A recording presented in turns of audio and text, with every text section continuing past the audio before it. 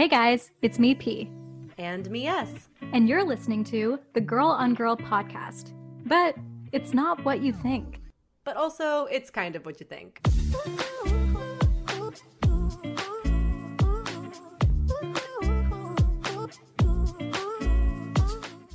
Okay, here's the deal.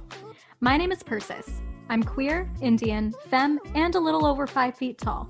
And my name is Sarah. I'm straight, white, cis, and a proud ginger.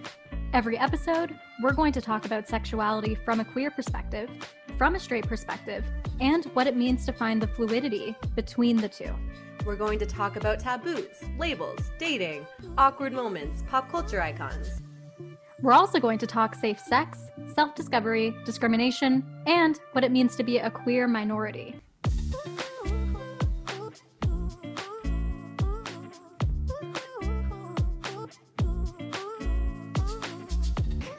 Tinky Winky, Dipsy. What's her name? Dipsy?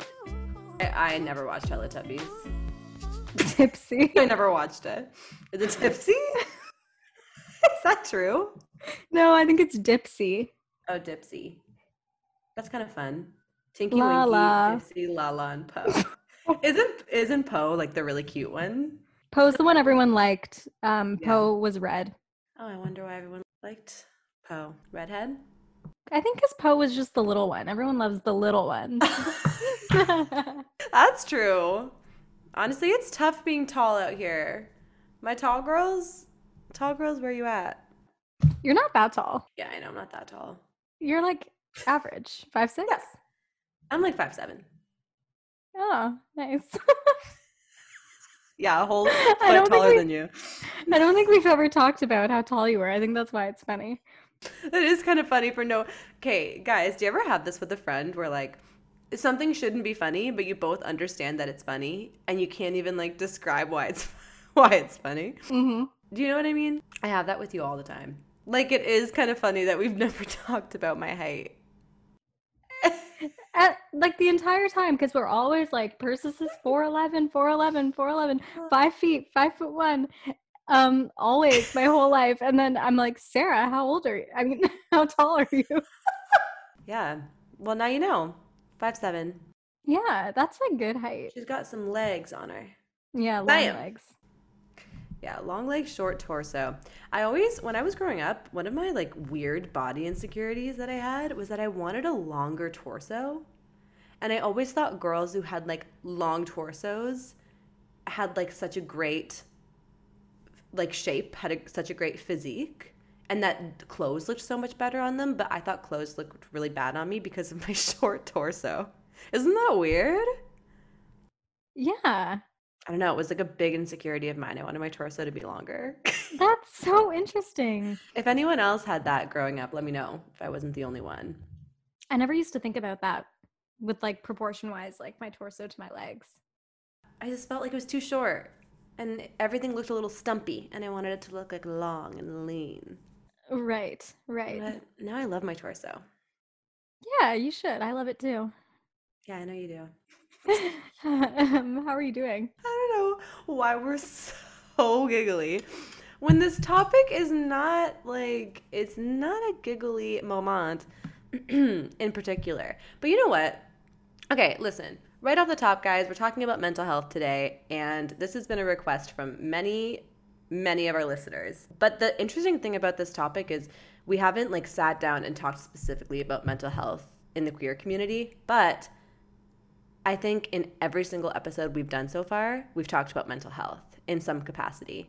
And that's how you know that like mental health touches every single aspect of the queer experience. And like everyone we've talked to have discussed their mental health. You've talked about it a bunch. I mean, I've talked about it. You know what I mean? Like it's in every episode. It's like woven into everything that we've talked about. But this is the first time we're sitting down to like really talk about it. And okay, here's my thought. This episode's going to get a bit bleak. Like it's going to be tough. Mm-hmm. Because this is a tough topic and we've got some tough things to talk about. We have some tough statistics we have to give you guys. We don't have to. But I feel like we want to. We will. And we want to because it's good. Well, it's important. Well, statistics also sometimes just make you realize how real it is. Like you need that reality check. That's for sure. maybe that's another thing because we know this is really, really deep stuff. And sometimes I feel like mine and Sarah's defense mechanism is we get nervous and we just And start we laughing giggle. and we giggle. That is totally our defense mechanism. And I feel like it's a nice one because you know, you can't take life too seriously and you do sometimes have to laugh at the tough shit. Sometimes you just have to because it acknowledges just how tough it is. And I don't know, have you ever like felt like laughing at a funeral? Like sometimes it's just like witnessing the craziness of life and how tough it is. It's just like all you can do is laugh. But once again, that is our defense mechanism. I've never felt that. Oh, you've never wanted to laugh at a Okay. Did I just expose myself? Listen, I'm not saying I go to funerals on the regular and laugh. I'm saying like that's a sensation a lot of people have had, right, guys? Guys. I'm going to Google that later.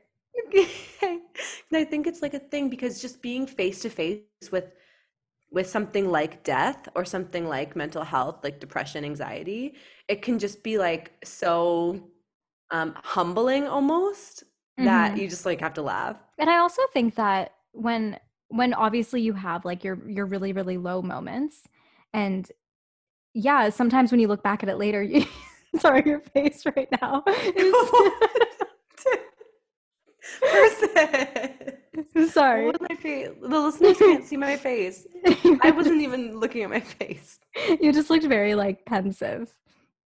I like that word. But it reminds us, I was gonna say that we're human. So I think even when I'm really upset and really like, yeah, like going through the like darkest times, for sure, I think to your point, it's good to laugh and just be like, we're gonna be okay. Yeah, I promise you, I'm not laughing at what you just said. I was just thinking of the pensive thing and laughing at that. No, totally, totally. And listen, this episode is here to, if you're listening right now, this episode is here to tell you shit is hard. And if you're queer, it can be even harder. But we're here to laugh with you if you ever want to laugh. And we're here to bring a little bit of joy into your day if you want a little bit of joy.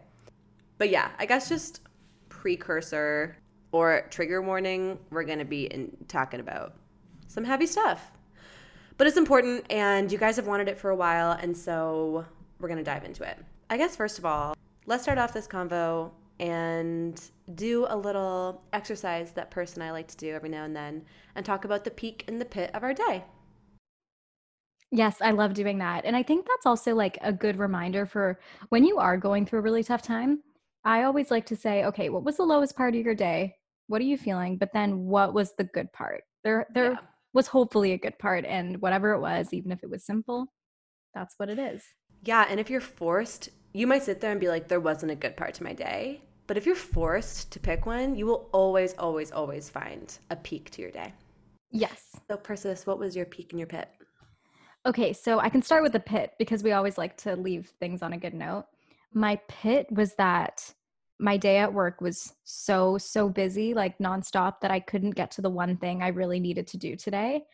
And it stressed me out and I was just getting frustrated. I don't know. It's time management for sure is one thing, but it's hard when you have so many other things coming your way. And I also, full disclosure, guys, I did just start this job. So I think like maybe someone could say like, oh, Persis, you can just say no or just, but when requests are coming from a client directly to you, it's hard to not. So anyway, that was kind of stressing me out. So that was my pit.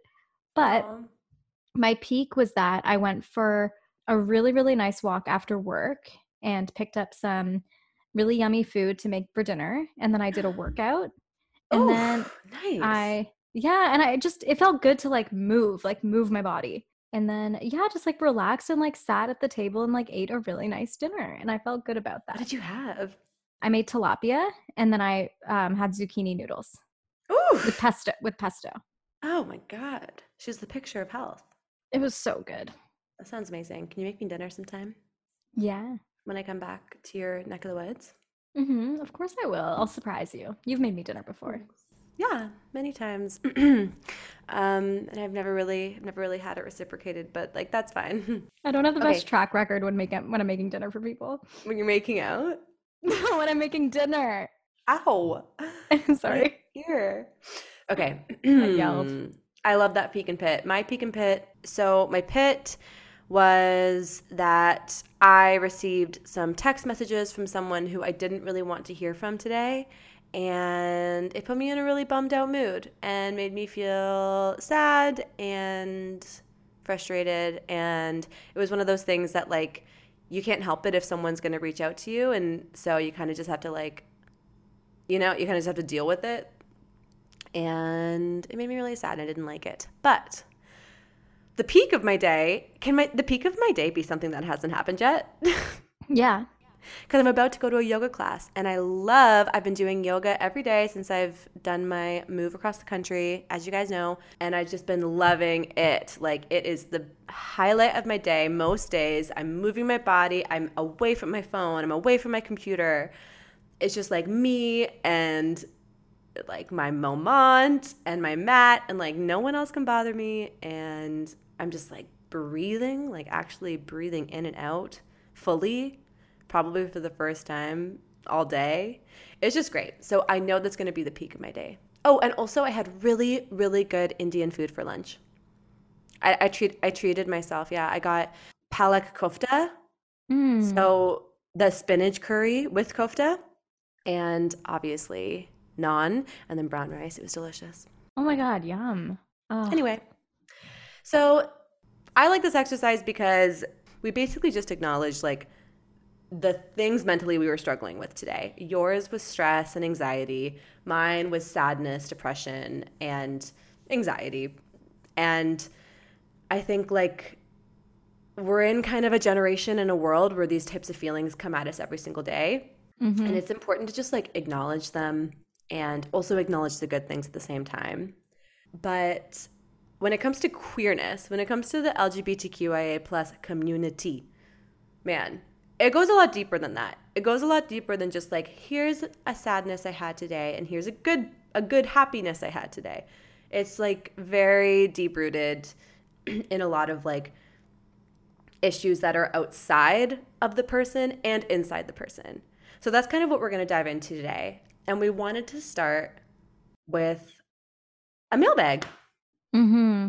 This mailbag is from an amazing listener. We're going to give her a code name, and the code name is Dion. I've decided it's Dion.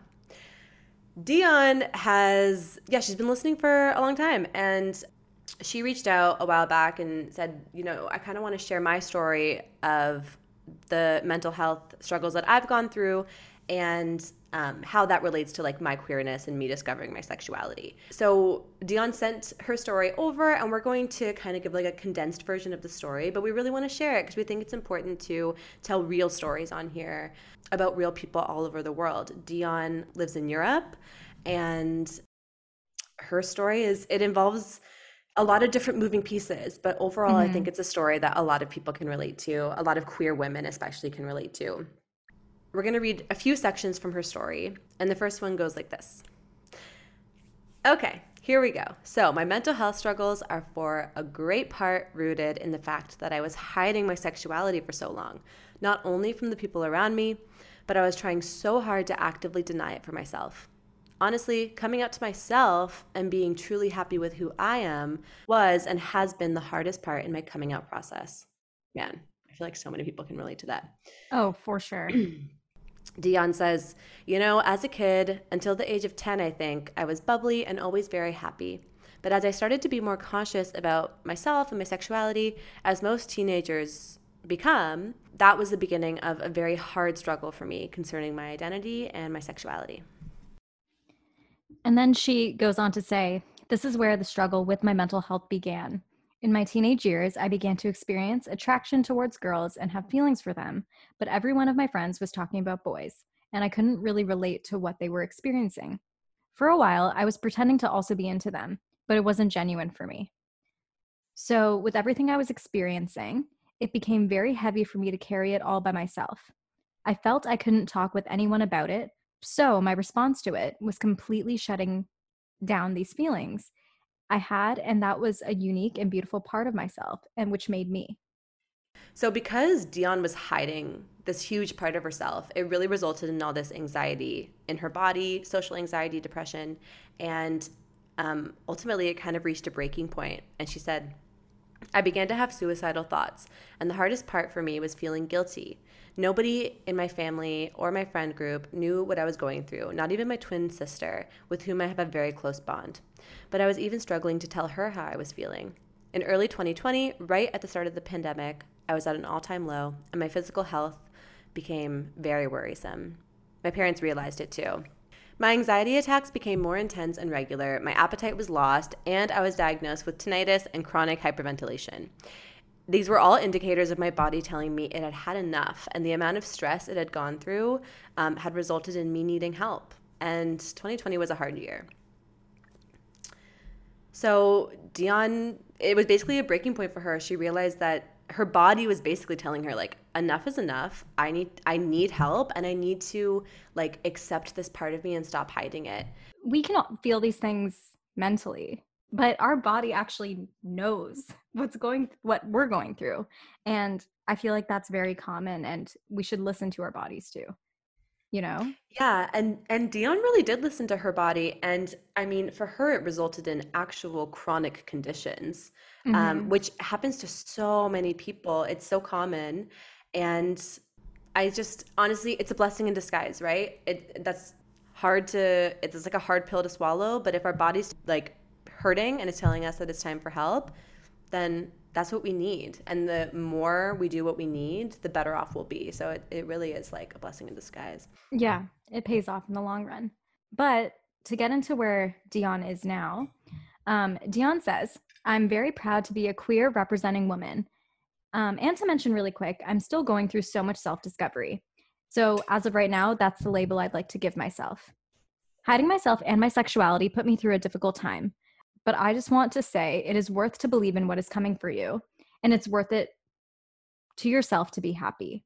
So, she does go on to say that she knows that she'll probably, continue to struggle with her mental health in the future, but she's learning how to deal with it.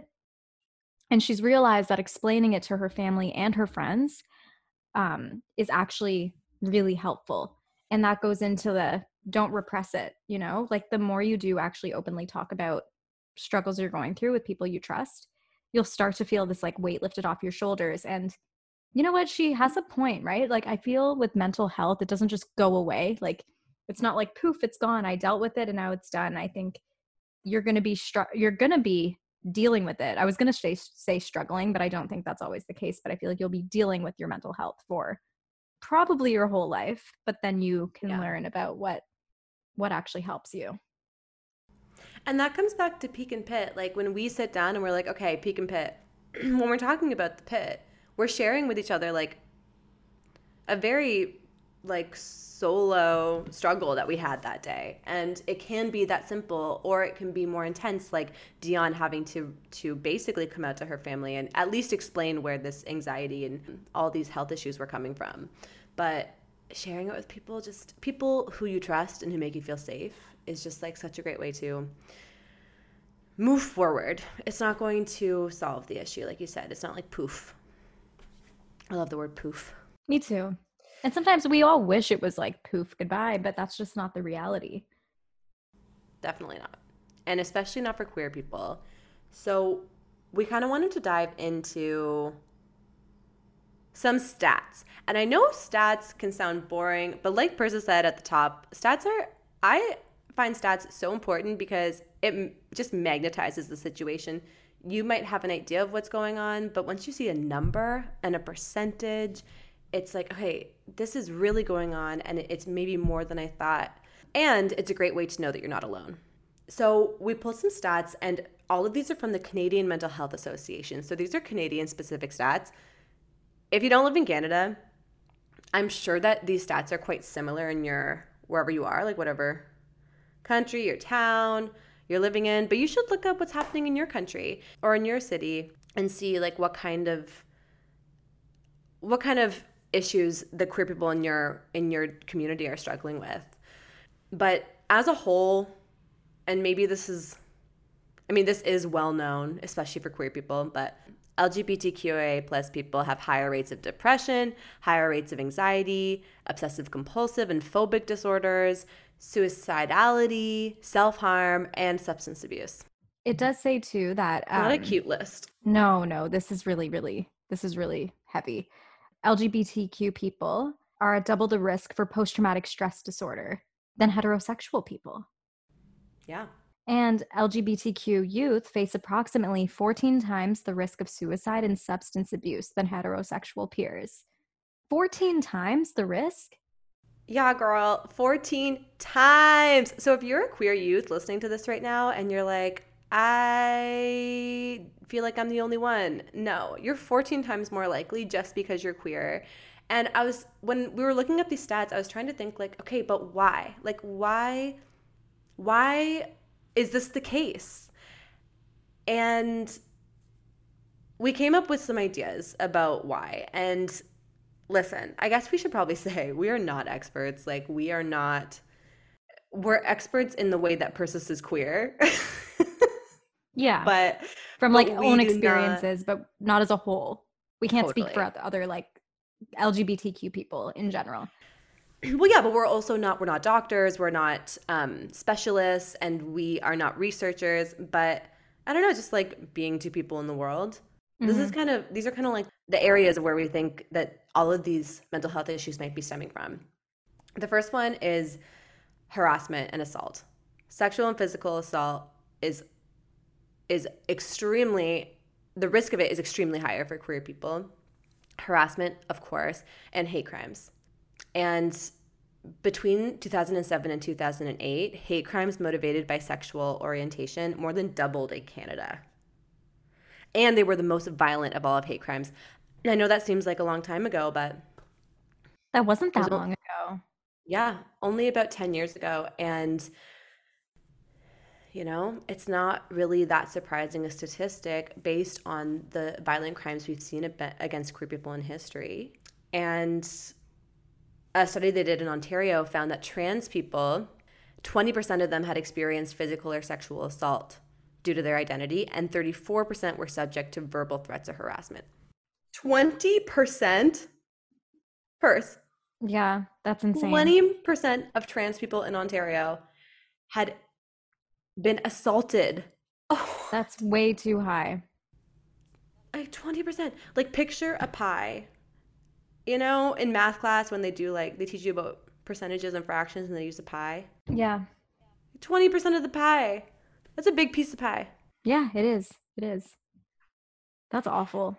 And in And Ontario. in Ontario.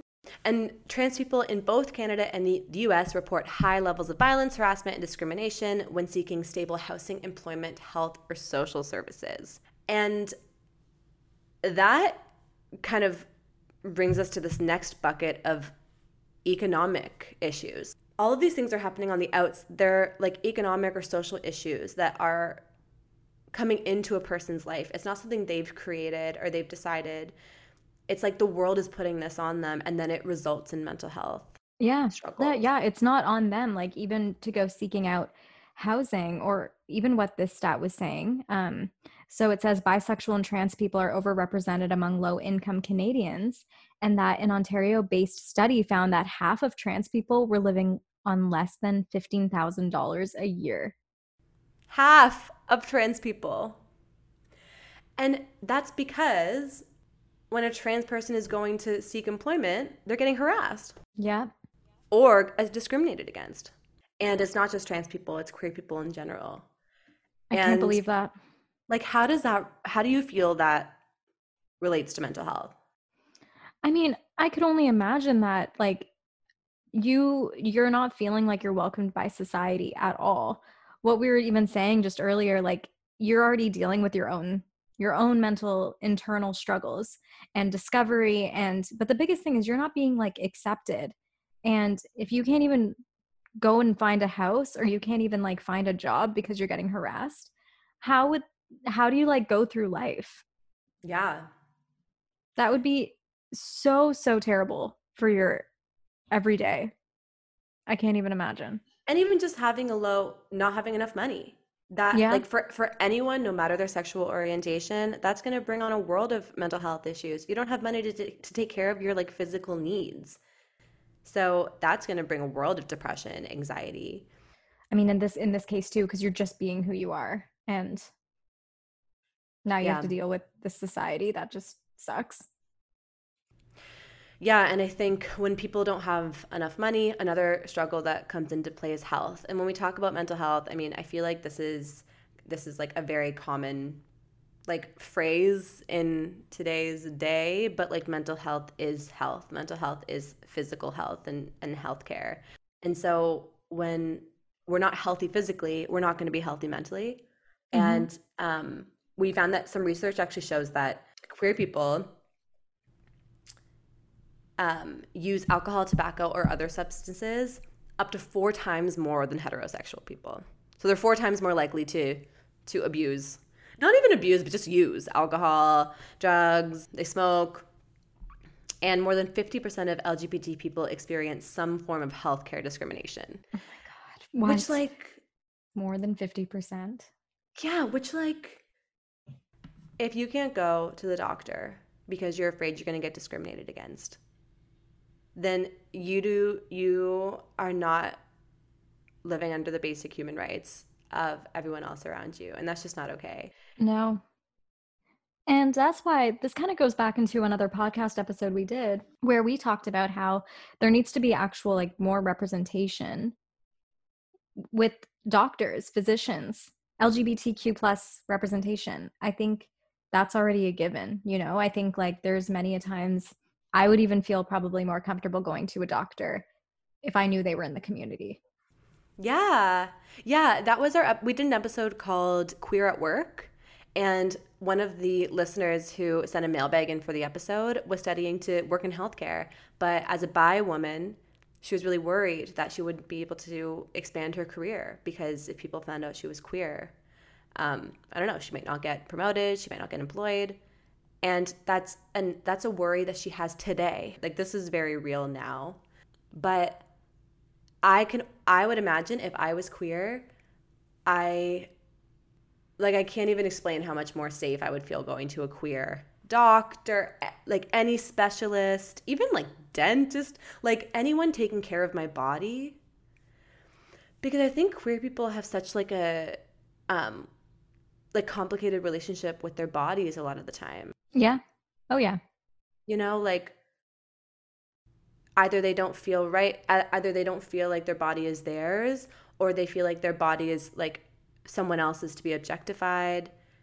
And like you have to protect your body and like take care of it, and you don't want to let anyone in too easily, even if it's a doctor or specialist.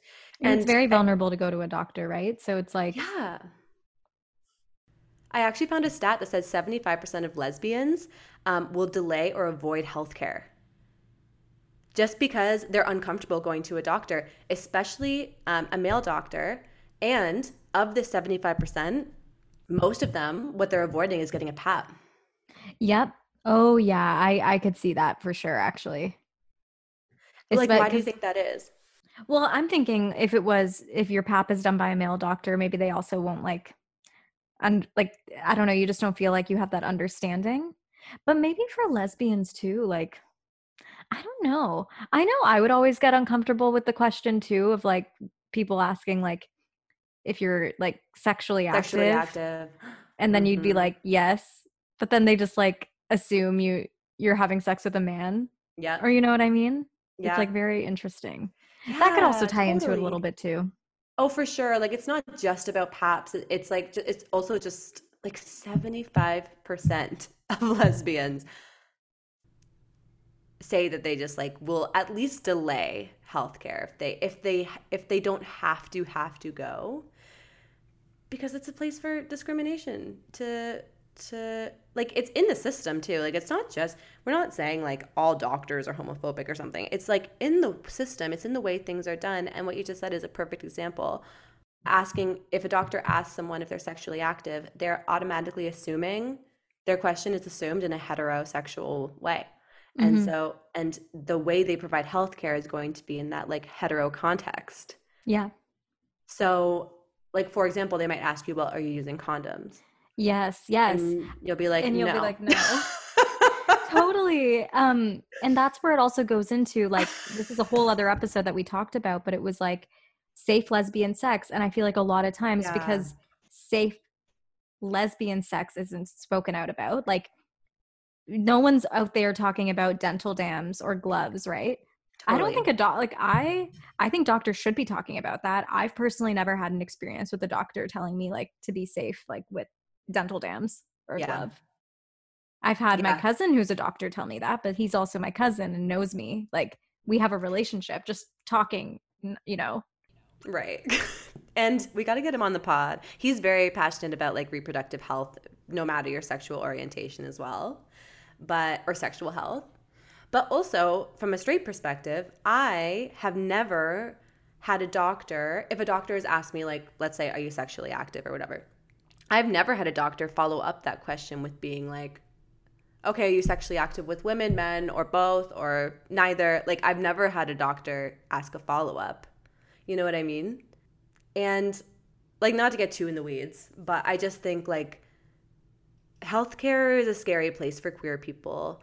And the way it relates to mental health is like we said, if your physical body isn't, if you don't feel like strong and healthy and powerful and in control of your own health, it's just like automatically going to seep into your mental health. I love how you were able to tie all of those in together because I feel like mental health in general can just feel like this really big space with so many different categories, but exactly like you said, it all kind of fits into one. Like if you're not happy physically, you're not going to be happy mentally. And if queer people are these stats for one are insane. And if they're not Mm-hmm. even feeling like comfortable to seek out healthcare, how are they going to feel mentally? They're not making enough money. How are they going to take care of themselves? If they're being harassed in their daily life, if they've been a victim of abuse in some way, physical or sexual or emotional, like all of these things are the stats are staggering and so many queer people experience them.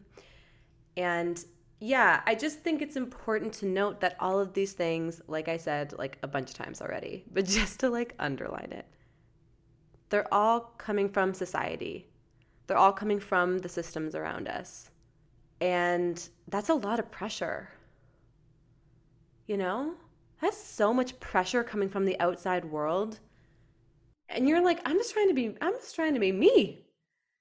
Yeah, Why does the world have to like from every angle be putting all these pressures on me? You know what I mean? I know. And because we grow up in such a heteronormative society already, it makes me sad that anyone who's coming to terms with their sexuality almost has to have a coming out story, or they have to like go through a struggle, or they had to Mhm. face harassment, discrimination, losing friends, losing family, because from society's eyes, this isn't viewed as normal. But why can't it just be like we're all humans who can like have the capacity to love freely and love as many people as we want and love any gender. And if like that was just what society was, I think there would be, of course, I think we'd still have like people would still be struggling with mental health because everyone has their own things going on in their life. But I don't think it would be like this this prominent, you know what I mean? At least for like queer mental health, because I think a lot of it as well has to do with like the society factor. As much as we're like, even for me, like my own personal story, a lot of it was actually like internal stuff I was dealing with, but Yeah. society had a part to play in it. So sometimes I'm like, okay, if that was taken out, maybe I would have come to terms with myself so much easier. And that's really important. Like, I'm really happy you said that. And we're going to dive into like your mental health experience as you were discovering your sexuality and like through the years, because as much as it's important to say like that's socioeconomic, that's systemic, whatever, like all the things that are coming at you, it's also important like that we don't victimize queer people. Like queer people are powerful, capable, and like completely able to overcome. There's so many ways to overcome these pressures and to find like inner peace and inner joy. But a lot of times that inner joy and peace just isn't there either. And so it can come from, I don't want to imply that like mental health can't be something that starts internally, because I think that's where it always kind of begins from a lot of the stories we've heard. I know from your story and from like people we've interviewed and all our queer friends, it does seem like there's like, it's like a internal struggle first. From all of our guests, I think it all started with internal. Most people. Yeah, or there's always like an internal aspect. But do you think it starts with internal because of society? Yeah, I was just thinking that. It's like an endless circle. Because Sarah, I always Yeah, think about like Purse. if I being 15 years old and when I started to have feelings for Alice, but I was in denial of those feelings for years and years. I was doing that because I think it was a society pressure.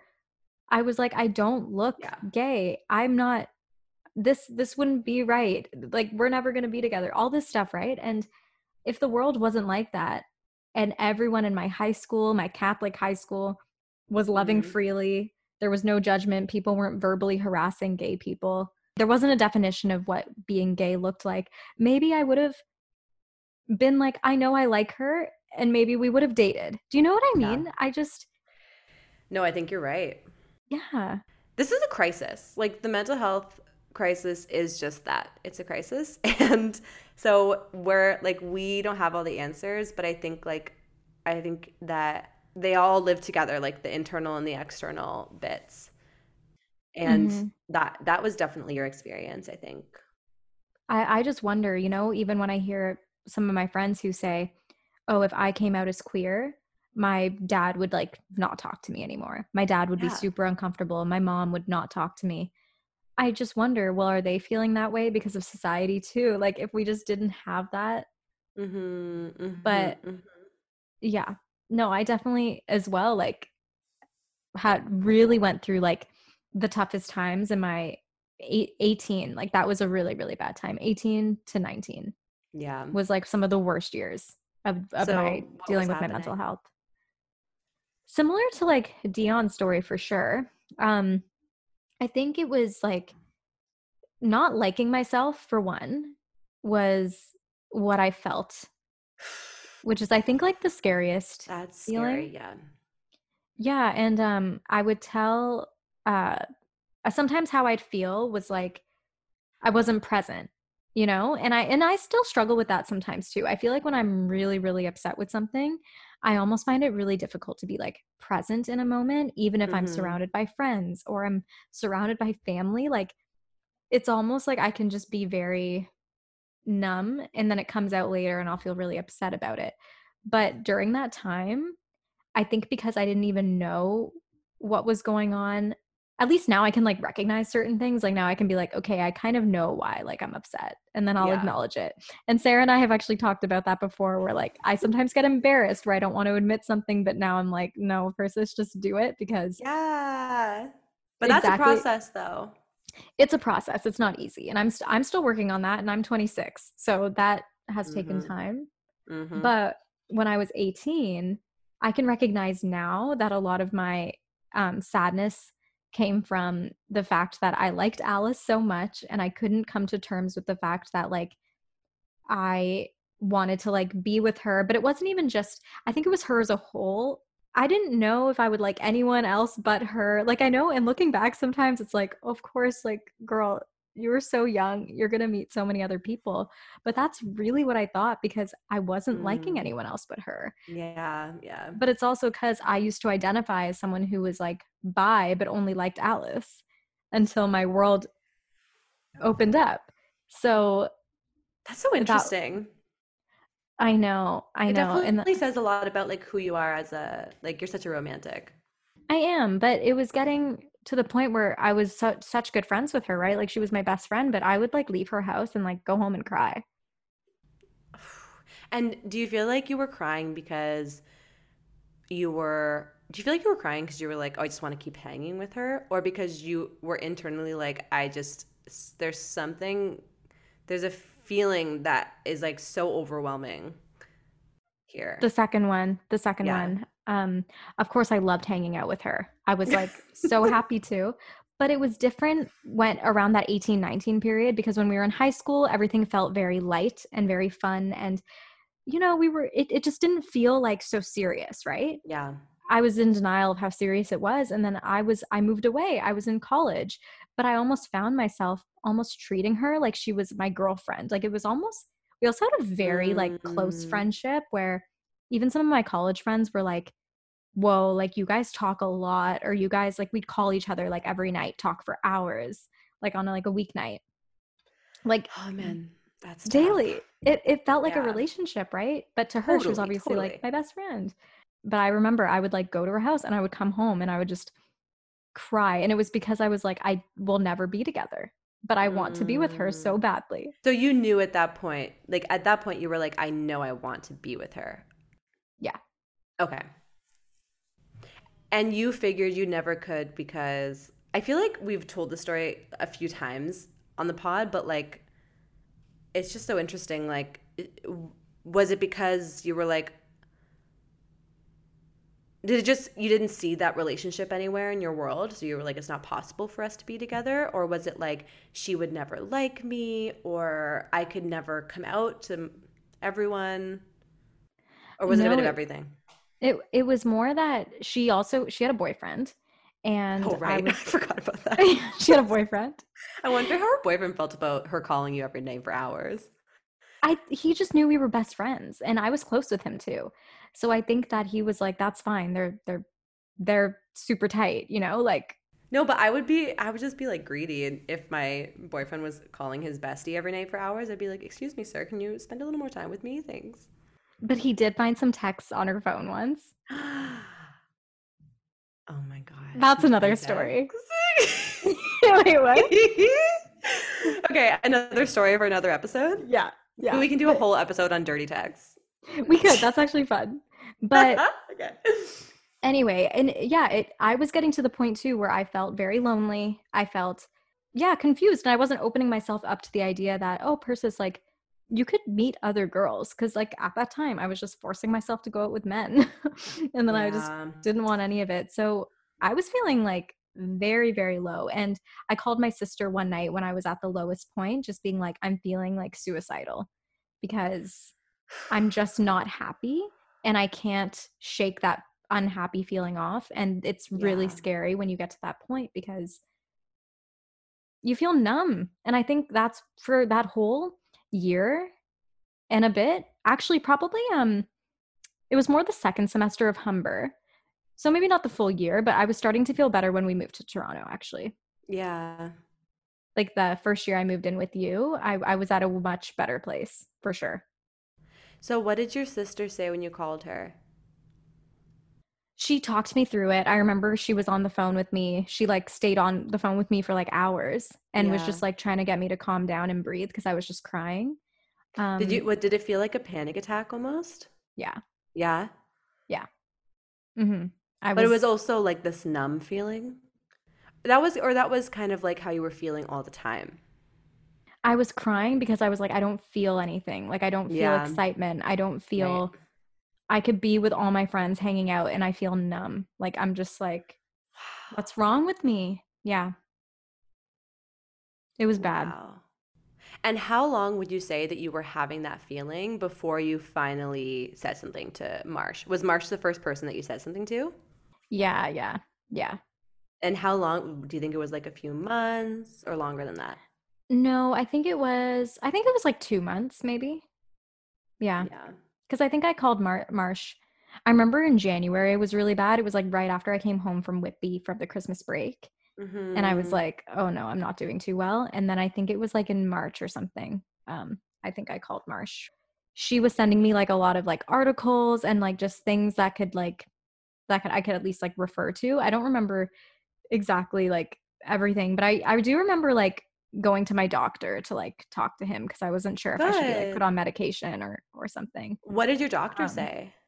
at the time I was on birth control, so he just suggested like, you know what, for starters, like what if you just like stop taking it because your hormones could also just be like at an all-time high and like elevated at this point. Right. Yeah. And actually being off of it did help. I did feel like my emotions were able to like kind of ease. It's when I came to terms with like my feelings and accepting that I was able to kind of like let go, because I was like Yeah. holding everything in for so long. And then I was like, okay, this is how I feel. And truly, when I moved to Toronto, I think that's when I started to feel better, because I finally was like in a city where I was seeing more queerness around me. Because I was at Humber College, like Rexdale. There wasn't much Mm. representation there. That's a good point. And we lived really close to the queer village, and like there was a lot of gayness around us all the time. I mean, like with any big city, it's the best. There was so much. So that made me feel better. And yeah, no, it's really when I started to kind of realize like there's other people out there. And I know it's almost making it seem like I just wanted to be with Alice and that's it. It's not that. It's that like when I realized I liked other women, and then I was like slowly starting to be like, okay, Persis, this is you. And this is why you've been acting this way. And this is why you don't really relate to your friends on this and this.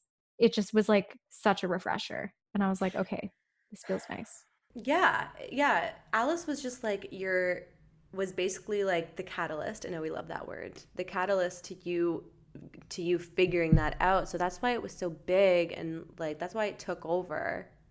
But I have one more question. When you're going through the really tough months, like the few months before you called Marsh, and then like I'm sure the months after that, like, these things don't just go away. If you had to pick the one thing that kept you going, what do you think that was? Oh my God.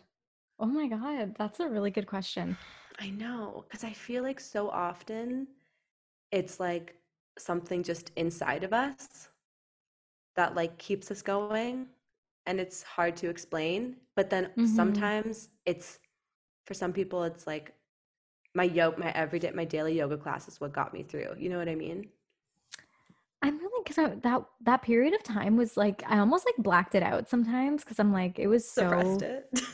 eh, totally no. Yeah, Because there's certain moments duh. I completely remember, which was calling Marsh. I remember Hmm. going to Alice's house and like writing her a letter, but I don't think I said I liked her in the letter. I remember I went over and I Okay. wrote her like a long thing. And she was like, she was really actually, when she knew I was going through a rough time, she was really good. Like, but I don't think I Yeah, told I mean, her. she was your best friend, so Yeah, but I definitely don't think I disclosed in the letter I liked her. She only found out I liked her like years later. on So I this don't know what she podcast. said on this, When she listened to the pod. on the pod. But I think what kept me going was honestly probably just like my friends. Yeah. Truly, I feel at that time I wasn't really speaking to my parents a lot about it. If Hmm. anything, I think they were really worried about me around that time. So my relationship was kind of strained with them, because I think they were just like finding it really hard to wrap their heads around what was going on with me. That I didn't open up to them too much, and I felt like they wouldn't understand, or because I didn't Hmm. even know how to explain myself sometimes, right? Because once again, I think I was like sometimes embarrassed to maybe even like admit to my sister, I think I'm really struggling because like I really, really like Alice. Because sometimes that can almost sound like weird when it comes out of your mouth, but she could probably have helped me see the bigger picture, maybe. Yeah, I think it makes perfect sense. I would have felt the exact same way, but it is the bigger picture. It was not just that I like Alice. It was so much bigger than that. Like it was Yeah. so much bigger. And now you know that, and it took years to like figure that out. But I would have felt the exact same way. I don't even know, like I don't even know if I would have called my sister. It takes a lot of bravery to reach out, you know? I know I did, because I was literally Googling like what to do when you have suicidal thoughts. And I Okay. think when I was like Googling it, because I was like, I remember like sitting in my room, like it was so Yeah. late at night, and I was like crying. Oh my God. I was Was like it your surprised my parents didn't hear dorm me. room? Oh, No, it was this at home. was Okay. because I remember Yeah. being in like my Whitby bedroom, and oh my God, I was like, I'd never cried like that before. And I was like, oh my God, Persis, like, what do you, I literally didn't know what to do. I was Googling it, Yeah. like, what do you do? Like, someone, and of course, all the resources they was like sending, like, therapy, call this number, like, suicide. hotline number, Hotline. all this stuff. And I think that also overwhelmed me because I was like, no, Persis, like maybe you're not, like maybe you just need to like breathe. So I just called Marsh. Yeah, but and oh man, It's scary. And like this is getting really, really heavy. So we'll definitely put so many trigger trigger. warnings because it's Mm-hmm. even scary for me to actually openly talk about this, but maybe it is like important too. But there were Very. many moments on that Christmas break when I was home where like I'd be driving and I was like, what if I just, you know, it's Mm-hmm. really scary to say, but I would think that a lot. But Think it's that a important lot. to say it out loud. Yeah, Yeah, it's scary. And at the time, you probably thought you were going crazy or something. I And did. you're so young. And you don't know why this is happening. You don't have the clarity. It's not like something tragic happened to you and you're like, that's why I feel this way. You're just like completely unclear. And like, I can't even imagine how many other people have felt that and who are listening to this or not listening to this and have thought the exact same thing that you just said. I just think it's really important that you said it out loud Mm-hmm. Yeah. and that you called Marsh Yeah. and that you like relied on your friends. Yeah, my friends were also really helpful. Specifically, I remember calling Kaylin. She would have been in England at that time, and Mhm. she was like so good to talk to, very understanding. Because that's the thing. I wasn't telling anyone like Alice. I think I was just saying like I'm really confused. I don't even know if I admitted to many people it was like Alice or my sexuality. So I don't. Yeah. I wish I could remember exactly what I said, but I don't. But I mean, it was a long time ago too. Like, yeah, you probably suppressed a lot of it. And also, it was almost 10 years ago. So, like, and you've come so far. You've come so far. And you still have so far to go, like all of us do. We'll never stop growing. But like, I do think it's like really important for you to acknowledge how far you've come and how much work you've done to get here because that shit is not easy and you could have given up. You could have not reached out for help. You could have gone years more without like acknowledging what this thing was and why it was Yeah. happening. Oh But yeah. you were like brave enough to try and figure it out. And that Totally. involved coming out. That involved like so many other things, like a domino effect, and you were brave enough to like take that first step and acknowledge it. Because with that, and I think this kind of comes back into our conversation with like how when you're not doing well physically as well, that can also affect your mental health. I Yeah. was drinking a lot and I felt like every time I was Mm. drinking, I was crying. Oh my gosh. I had Mm. many moments where like Oh I wasn't crying in no. front of people, but like I would after a night out at Humber or something, I would Yeah. like go to my bedroom and be like, "Oh, I'm sad. Now I'm sad." Like all Yeah. of that was coming out later and I was Totally. using drinking as like a bit of a coping mechanism, right? For For that sure. time. For sure. And you probably weren't eating great either. Because it's college No. and you have your meal card and you're eating like chicken burgers at the calf every day. Yes. Yeah. No, I was not. I wasn't being very health conscious at all. So on top of that, I was like not motivated. But yeah, no, I knew Totally. there had to be a time where I was like, okay, this is not you. And I But that definitely, came from you. Like that takes that like you did that. Like yeah. yes, you had support and you have so many people who loved you and helped you through it, but like that was you. That was all you. You made the decision to like figure out this isn't me and Hmm. not only do I need to keep moving forward, but I need to move forward in a better, more in a better way, like a healthier way. And now look where you are. You're co-hosting a podcast about how queer and proud you are. Yeah, that's true. And It's like, who would listen, have my thought? girl, she still has her sad days, okay? Persis still gets sad. She still calls me, but like you are the reason that you're sitting where you are today. And I just like hope you acknowledge that. Thank you. No, it's true. It's like 18-year-old me wouldn't have thought that I would have the confidence to be like speaking out about Yeah. queerness like so publicly and also my own Right. experiences because that can be really scary as well to be like this happened to me. You're being vulnerable, but I think Hmm. vulnerability goes a long way that we obviously we know that. I'm so grateful that you shared all of that. And I love you so much. I love you. So much. And I'm so sorry you went through that. It makes me literally want to cry. I'm tearing up. Aw. But I love you and you're so strong. I'm gonna cry. Oh, Sarah. It's just like too much to think of little Persis going through that. But I love Yeah, you so much. I know. I love you too. And I'm so happy that you found your way here. Me too. And you know what? I had to go through that too. You know what? And like Yeah. I needed, I think, to go to like the lowest of the lows to get to where I am now and to be really Yeah. grateful. I think now I sit here and I'm like, I am so grateful to be Mm-hmm. me and be who I am and love who I love and have my friends, have my family who are so supportive. It was just a moment. It was like a moment, but a very important moment for me. Totally. Okay, Purse. So, for anyone who's listening and they're like, I'm on the struggle bus and I need some help, what are some resources? What's some advice? What can we all do to take care of ourselves and our little brains and our little hearts? Yeah. Oh, our little hearts. Yeah. Yeah, I feel like there are so many options out there for us. But as we were looking into this, specifically for queer people and for queer youth, I think queer youth is so important, especially.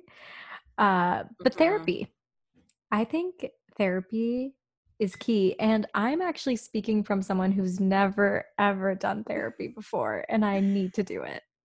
Well, yeah, you want to do it, right? Yeah, I want to.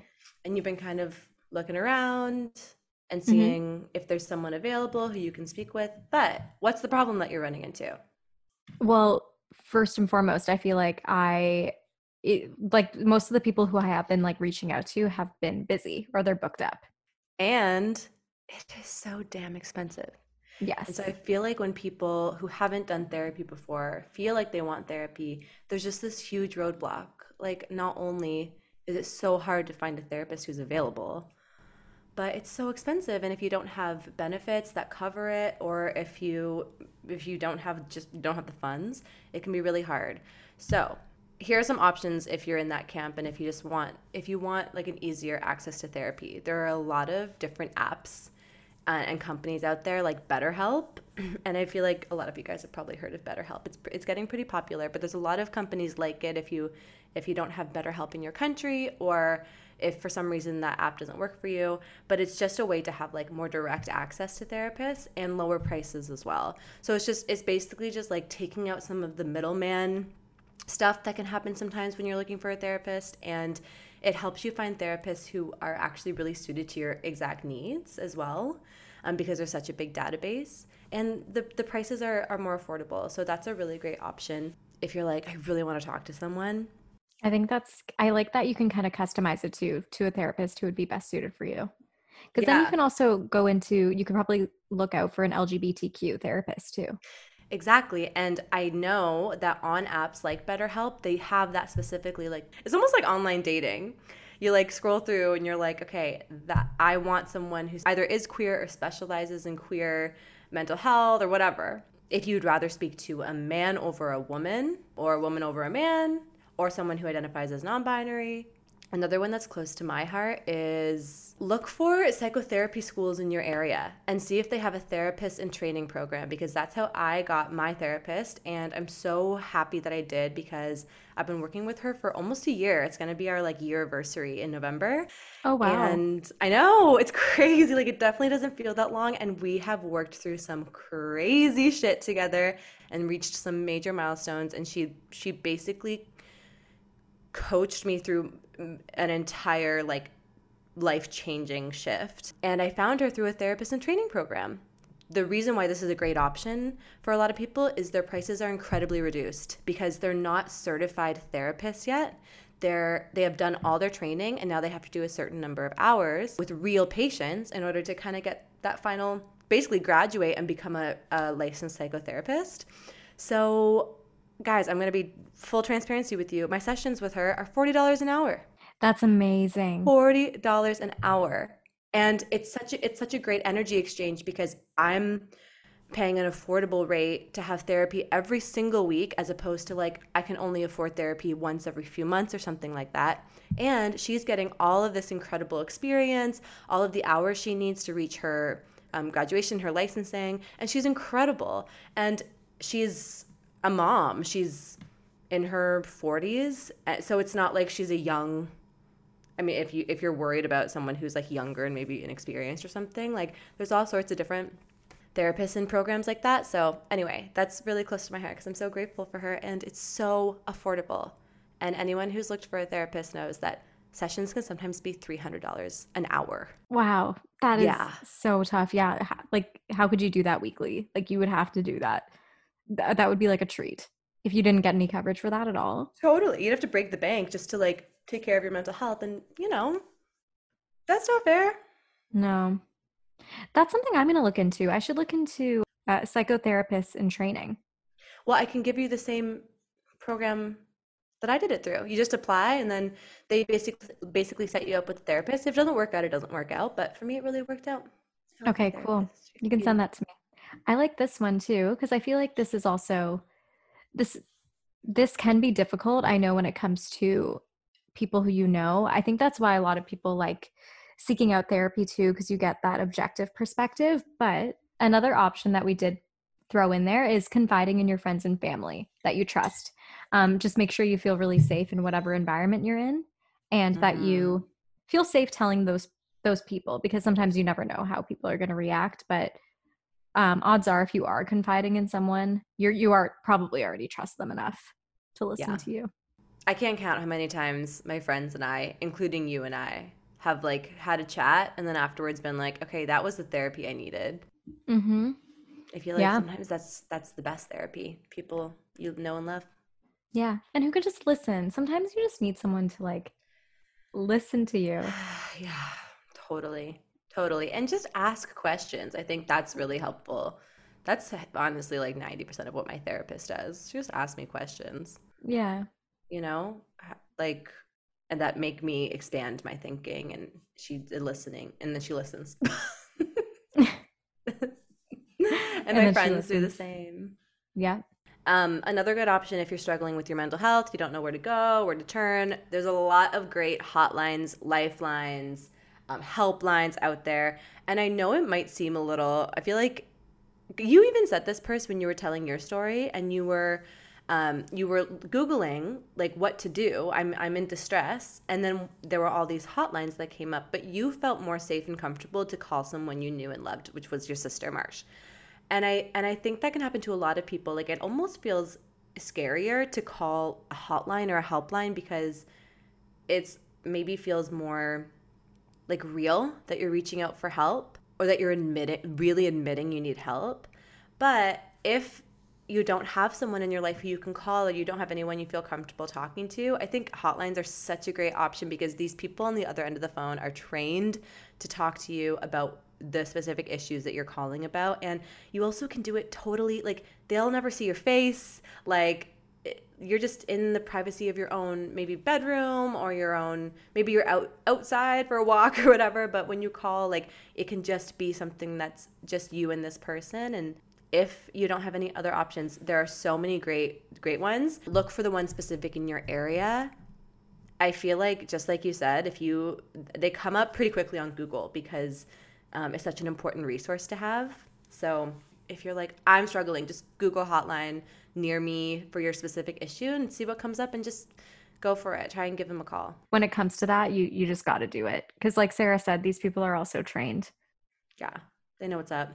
Mm-hmm. And then other great resources are community organizations. Y'all, see what's up in your area. There are so many good ones in Toronto that we've shouted them out before on the pod, like Casey House. Yep. There's CAMH, initiatives and organizations in your community that offer not even just counseling, therapy, healthcare, but also like exercise and wellness initiatives. Like I feel so much my mental health gets completely balanced when I go and work out. And I know, Yeah. Chris, you feel the same way. When you go on one of your nice long walks, it's like that's your therapy sometimes. Yep. And so look for even like queer groups in general. There are so many things like lurking out there in your community that you have no idea about until you just like look for them. Oh yeah, I think it would have been so beneficial for me at that time, especially when I was in my later teens, to actually be in an LGBTQ group where we could all talk about our experiences and our feelings, or I don't know, it definitely would have made me feel less alone at the time, for sure. Yeah.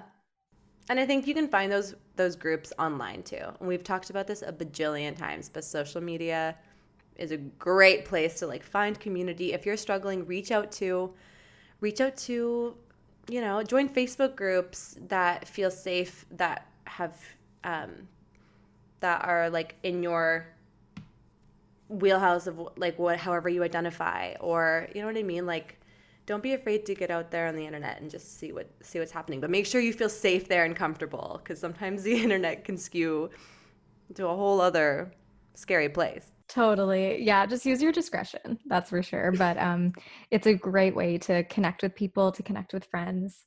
Like I've said this before, but I've Yeah, made friends literally through the internet. totally. And you can talk to them when you're struggling with like when you're struggling specifically with something that is about you being queer. You can talk to them, and they understand exactly what you're talking about. Exactly. I feel like we're like two moms like telling our kids. That's what it feels like. Aw, it Yeah. kind of does feel like that.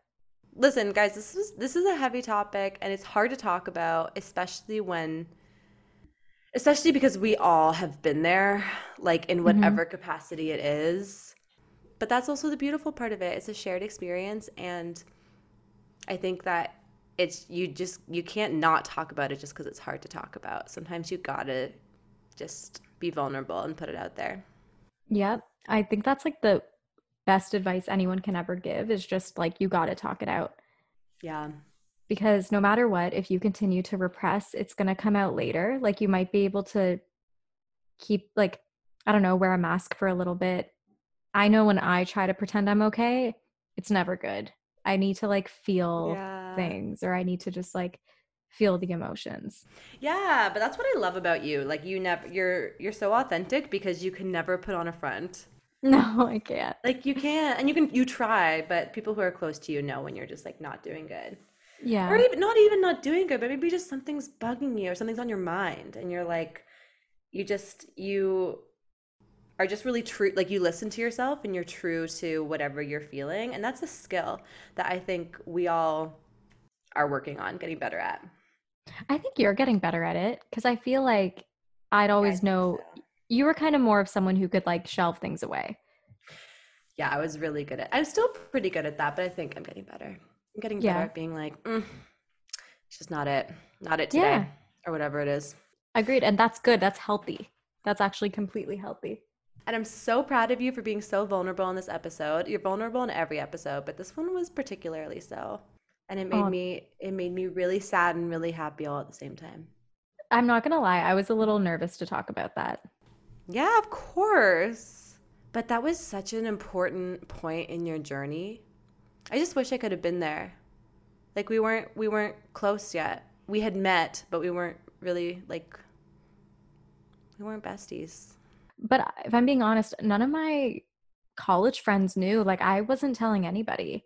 I really think at Yeah. that time, the only people who really knew were my mom and dad. And like later when I told them, my sister, and then Kaylin.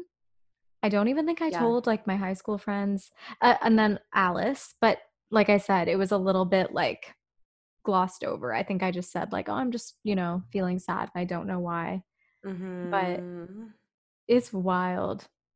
It's a scary feeling sometimes too, and I feel like a lot of queer people can relate to this, is when maybe you feel like you're never going to find something, or you're never going to like find love, or you're never going to feel happy or that happiness that everyone else does. And it's like either through because of society's pressures that you think like, okay, this is just going to be me and I'm going to live life alone. Or for me, I was just like, am I ever going to like anyone in the way I like this particular girl, because I'm not liking anybody, and it's Mhm. freaking me out. Yeah. Yeah, but something that you've learned about yourself along the way is that you are such a romantic, and you do feel like fall so hard, that has been kind of the case. Like if you fall for a girl, you really fall for her, and you don't really like get over her until you have eyes for someone else, or you fall for somebody else, and that's just like your journey. But it That's kind of like my story of my you, book. Story of my life. that's literally the story of your book. No, I that's the meant to story of say your life. it's the title. It's the title of my book. Like That's the eyes for title of your someone. memoir. Eyes. Heart on Your Sleeve is the title of your memoir. But think about 18-year-old Purse going through it. Think about if she like awoke from a dream and 26-year-old Purse, like a vision of 26-year-old Purse like came like floating into her dorm room and was like, "Hey Purse, guess what? In 8 years, you are going to have this feeling like you're never going to like anyone ever again. You're going to have had that feeling like 5 different times for 5 different girls." It's like, yeah, this feeling sucks. You're probably going to feel it again, but you're going to feel it for different women because you're going to fall for other women. And there's so many, and you would have been like, you know, And get out of you my know what? room. 26-year-old Purse would have told 18-year-old Purse, and you know what? It's okay to be gay. Like you Yes. Yeah. you are going to figure this out and you're going Yeah. to come out and you're going to be happy about it. Cuz like I said, I was also scared of the word I don't think it was gay specifically I was scared of lesbian. Like the Yeah. word lesbian scared me so much at Hmm. 18. Yeah. If you guys want to learn more about that, listen to our episode about internalized homophobia. That's a great episode. It is a great episode. It's a Let's great give ourselves episode. props. I just think it's such an interesting topic. Also, if you're feeling like your mental health is struggling or you want some community, listen to podcasts. There's so many good queer podcasts out there. Not even plugging our own because you're already listening to it. If you got it this far, you're probably like a listener. That's why I'm kind of grateful for like the time we live in right now. As much as it can be a little toxic sometimes, like the amount Yeah, of for social sure. media we consume and the internet, Hmm. there always seems to be like resources out there, whether it is through books or movies or podcasts or music, Totally. even. Like we have so Yeah, many outlets. we do. Yeah, I'm so grateful for that. Well, I'm grateful for you. And I'm I grateful for hope, you too. and I know you've been taking care of yourself a lot lately. And I'm just want to say I'm so proud of you. Thank you. Thanks. I'm gonna keep doing it. Good. You guys Good. wanna Yes. take care of yourselves too? Come along with us. It's a journey. It's a journey. It's a it's a it's a It's a journey. journey. It's a It's a journey. journey. It's a It's a, journey. It's a it's a it's a journey home. it's a journey. Oh, a home. That's so beautiful. The journey home. I think you should play The Journey Home on as our little outro into In Case You Missed It. I totally will. Okay? I'm not going to say anything else. Yeah, guys, just like listen to the soothing sounds of Journey Home, okay? The Here you go. journey home. The journey home is never too long. Your heart arrives before the train. The journey. Okay, Persis, this in case you missed it, I'm a little worried that my neighbors are gonna come a knocking because we might start yelling. But I'm gonna try not to yell because I already feel like sometimes I talk too loud in this podcast. Guys, let me know if I'm like too loud sometimes. I just feel like it's kind of annoying. Sometimes when we have guests, I feel like I get really excited and I start like screaming. So I just gotta calm down. Because we have amazing guests. So We how do we not get do. excited? I know it's so worth the scream, but this one is worth the scream in like a different way because guys, we are recording this on October 28th. By the time you guys hear it, you'll probably have seen this news because I think it's probably going to circulate even more. Italy, oh man, okay, here we go. Italy's Senate, basically, there was a bill proposed that would make violence against queer people and disabled people Oh my God. a crime. As well as misogyny. Yeah, so this bill, if it was passed, would have made violence against queer people, disabled people, and women a hate crime across the whole country. The Senate had 315 members, and they voted on Wednesday, October 27th, to block the debate on the law so that essentially this bill couldn't be passed. And the voting difference, it was voted by 154 to 131. So it was close. Mm. the worst part to an already horrible thing that we just said to you guys is what happened after the vote was called. Yeah. There are videos circulating, so you guys can look it up, of pretty much the entire Senate room, mostly men, standing up and cheering, clapping their hands, cheering, whooping, because the decision was to not pass a bill that would make violence against queer, disabled people and women a crime, a hate crime across the country. I just don't understand. Who is standing up and cheering for that? Like, it's almost like they were like, thank God. I was like, Thank God what? that you can still have violence against queer people and disabled people I know. I and don't get women? it. I don't get it. Girl, I saw that. So first I saw the video come up and it was all these people cheering. And I read the caption wrong. Well, I saw the cheering, so I was like, oh, something good happened. And through the caption, my first thought was like, oh, they passed like a good bill for the queer community. And then I stopped for a second and actually read the caption like properly. And I couldn't even, like, it took me a second to like reconcile the video footage with what the information was. Because I was like, these two things like I don't understand, they don't match up. It doesn't make sense. And like, where in Italy was this? Good question. I don't know. What's like would it be in the capital of Italy? Is that Rome? Guys. I'm just wondering because it's like, Italian listeners, help us out here. because I'm just thinking too, like, because there's all this stuff saying like Catholic groups debate over the approval of the bill, which would lead to people convicted of such crimes being jailed for up to 4 years and permit an increase in funding for groups that work to fight against discrimination and assist people who are the victims of it. Wow. Came after a series of high-profile attacks against gay and transgender people. Mm-hmm. So basically, this bill was trying to be passed, like, because it should, but also because in response to all these hate crimes that were happening across the country. And this bill would have increased, if it passed, it would have increased funding to organizations that are helping victims. It's not just about putting the bad guys in jail. It's about like this actually would have helped all of the groups we were talking about, queer people, disabled people, and women. Oh my gosh, the M5S leader and former Prime Minister Giuseppe Conte said those who are rejoicing at this sabotage should explain it to the country. They wanted to stop the future. They wanted to bring Italy back in history, said the former Prime Minister and current PD leader Enrico Letta. So it seems like leaders in Italy are angry about this decision. But I don't know. Honestly, the tough part about this, in case you missed it, is I don't know anything about Italian politics. Literally nothing. This is probably the first thing that I've read about Italian politics, maybe ever. So I don't know what's going on over there. I don't know what the parties are like.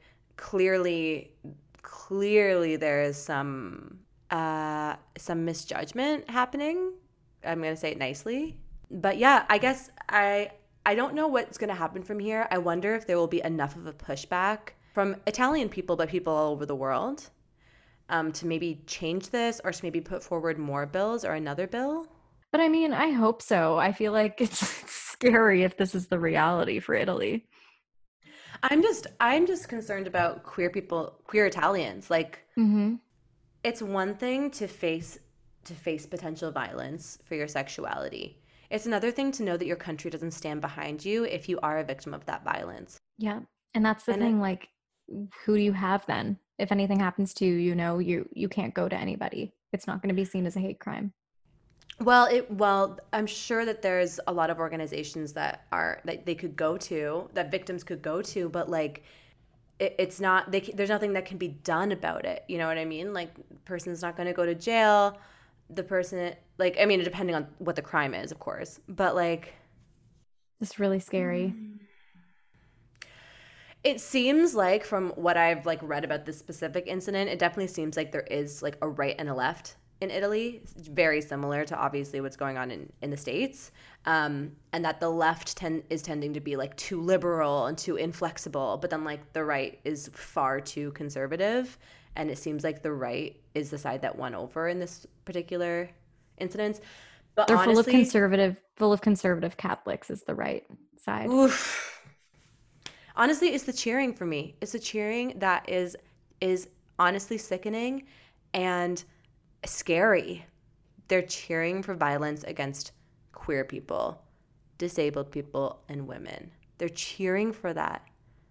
Like it doesn't even feel like we're in the same world, I know you know? it's like I'm watching a movie, Yeah. like a dystopian future.